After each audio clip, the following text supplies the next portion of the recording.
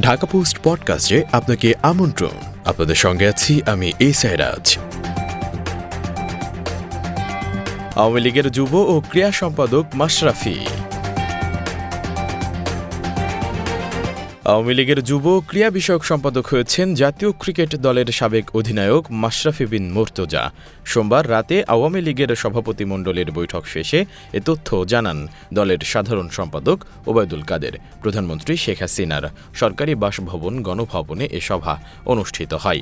আওয়ামী লীগের সাধারণ সম্পাদক জানান, সভাপতিমণ্ডলীর 2টি পদ, সম্পাদক ও উপসম্পাদকের 1টি করে পদ, কেন্দ্রীয় সদস্যদের 28টি সদস্য পদ পূর্ণাঙ্গ করার দায়িত্ব সভাপতিমণ্ডলীর বৈঠকে দলীয় সভাপতি শেখ হাসিনাকে দেওয়া হয়েছে। ওবায়দুল কাদের বলেন, প্রায় 3 ঘণ্টাব্যাপী বিভিন্ন বিষয়ে জাতীয় ও আন্তর্জাতিক রাজনীতি নিয়ে আলোচনা হয়েছে। আমাদের সাংগঠনিক কর্মসূচির পরবর্তী করণীয়, বিশেষ করে জাতীয় নির্বাচনকে সামনে রেখে আমাদের সাংগঠনিক বিষয়ে আলোচনা হয়েছে। সেখানে প্রেসিডিয়ামের উদ্দেশ্যে বিস্তারিত ও দিক নির্দেশনামূলক বক্তব্য রাখেন দেশরত্ন শেখ হাসিনা।